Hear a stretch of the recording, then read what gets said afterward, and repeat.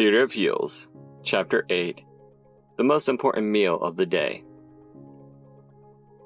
You could do this, Erica. She gripped her bathroom sink and stared at her reflection. This is just another setback, that's all. A speed bump on the highway of life. I mean, even Einstein had to work as a patent clerk before he achieved his success. I still have 3 PhDs.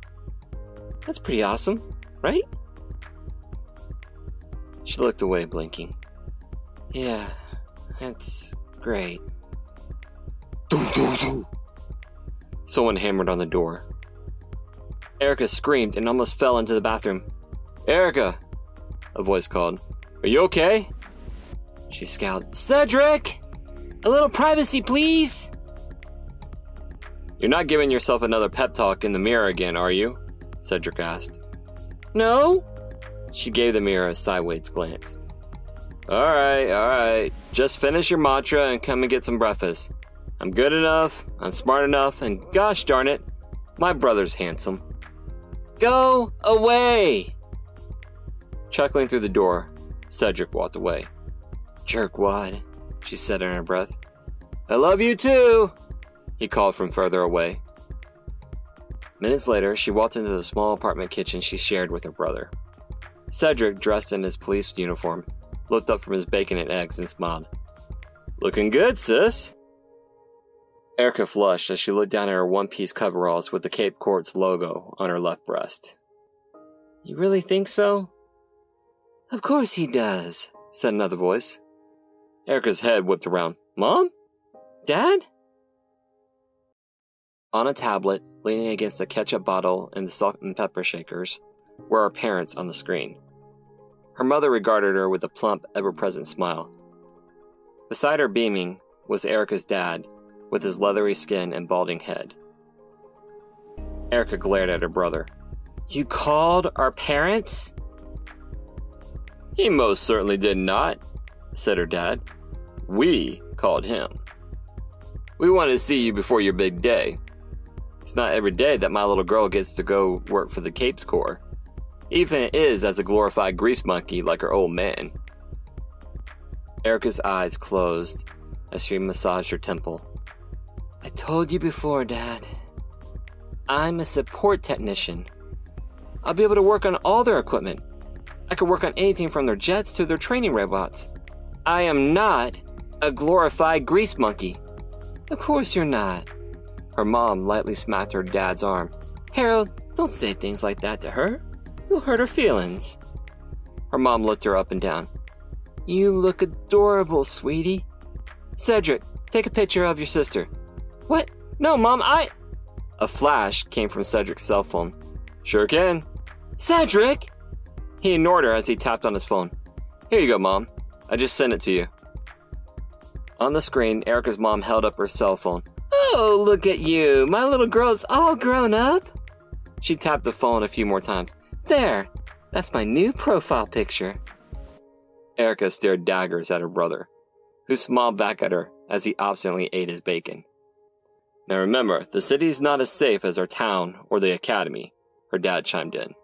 Erica rolled her eyes. You mean the same academy where guys who could level city blocks when they had impromptu sparring matches? Never you mind that, he waved her remark away on the screen. Do you still have that pepper spray your mother and I gave you for your birthday? Dad, you do know I still have all the other equipment I built in the trunk of my car, including my energy pistol. Cedric arched an eyebrow. You mean you're now illegal and unlicensed equipment? She stuck her tongue out at him before looking back at her dad. Yes, Dad, I still have the can of pepper spray in my backpack. Her father smiled at her. Good girl.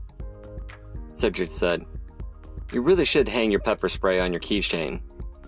Fueling her irritation, Erica glared at him. Why are you even up? I thought you were on the night shift this rotation. Cedric took another bite of his bacon. I am, but today's a court day. For all those speeding tickets you keep handing out? Asked her dad.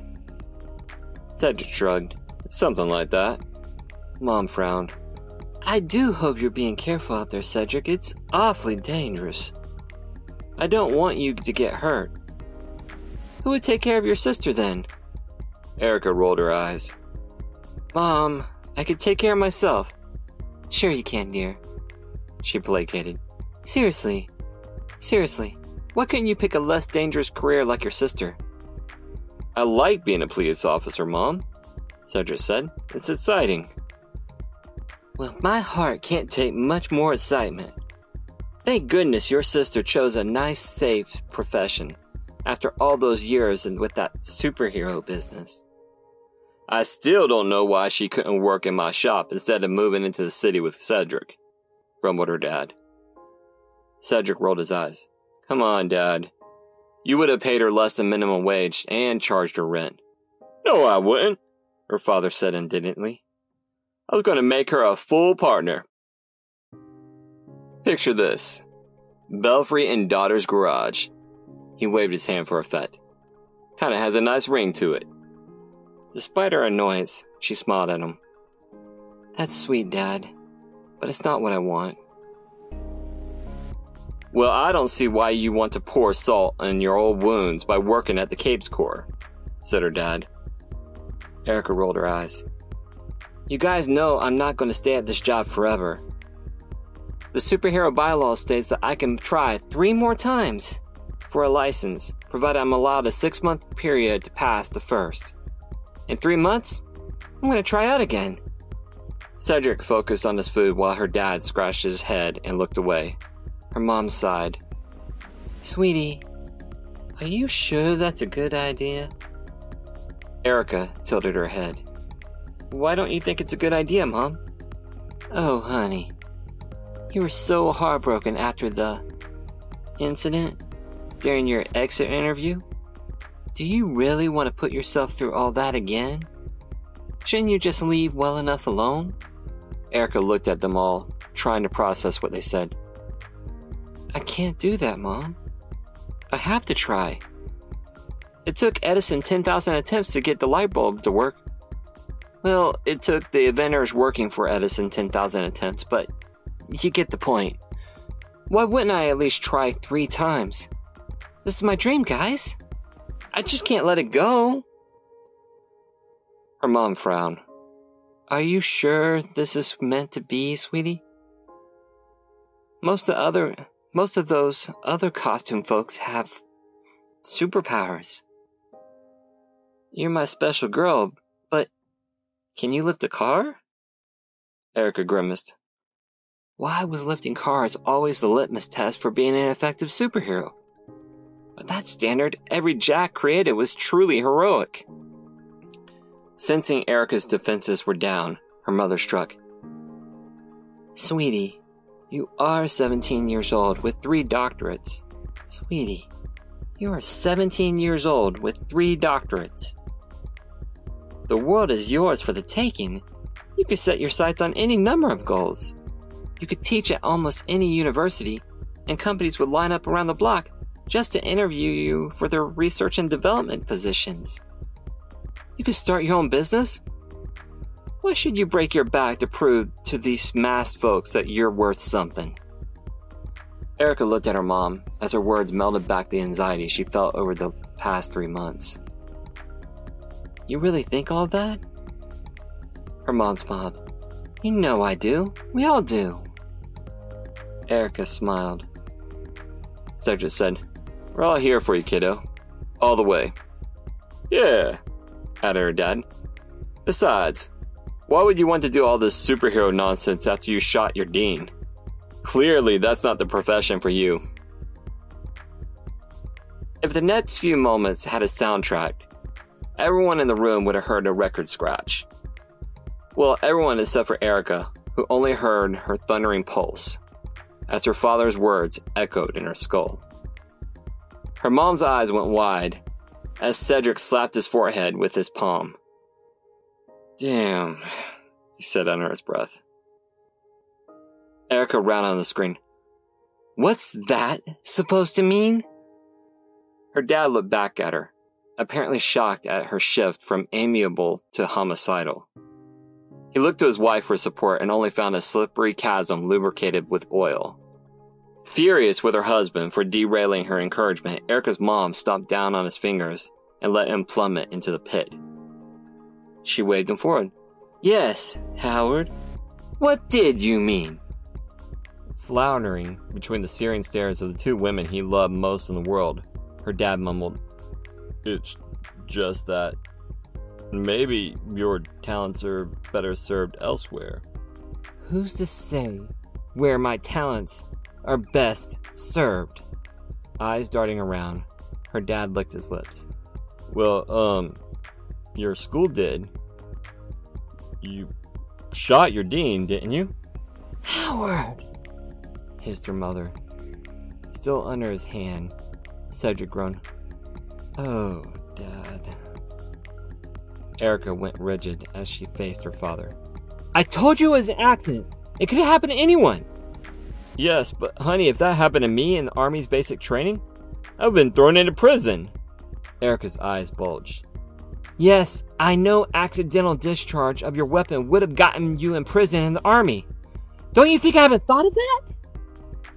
Honey, Erica cut him off. Listen, Dad? Mom? I have to finish getting ready. I'll talk to you later tonight, okay? She reached down for the tablet. Her mom said, Okay, honey, Erica hit the end button on the video feed, still glaring at the tablet. Cedric let out a low whistle. Man, I do not envy Dad right now, he snorted. There's a man who's going to be sleeping on the couch for a month if he's lucky. Erica stabbed a finger at the tablet. Do you believe the nerve of them? Cedric took another bite of his bacon and chewed thoughtfully. I tried to discourage their call, but when can any of us ever tell Mom no? Erica nodded, but the weight of their pep talk crashed into the pit of her stomach. Cedric? He looked at her. Do you think pursuing the superhero thing is a mistake? You know I do, kiddo, he said matter-of-factly. Doesn't mean that I don't support you. All of us do. Yeah, but Dad said... Cedric waved her off. You know, Dad. If there's a wrong way to say it, he's your man. That doesn't mean he doesn't want the best for you. We're all behind you 100%. She smiled. As for the superhero thing, I think you're better than all that. Why go running around in spandex chasing glory? It's more than that, said Erica. I want to help people. There's more ways to help people than jumping face first into the front lines. Says the man wearing a badge, Erica countered. Touché, he said. Now sit down and eat. Your breakfast is getting cold. Thank you for listening to this episode of Theater of Heels. I hope you enjoyed my tale of heroes and villains. If you like this story, perhaps you might like other tales created by me, Christopher Chansey. My other podcast, The Sky's Embrace, is an epic fantasy that follows the exploits of the crew of the skyship The Maiden's Arrow as they navigate the perils of the clouds. I also have another podcast titled Stories by the Fire.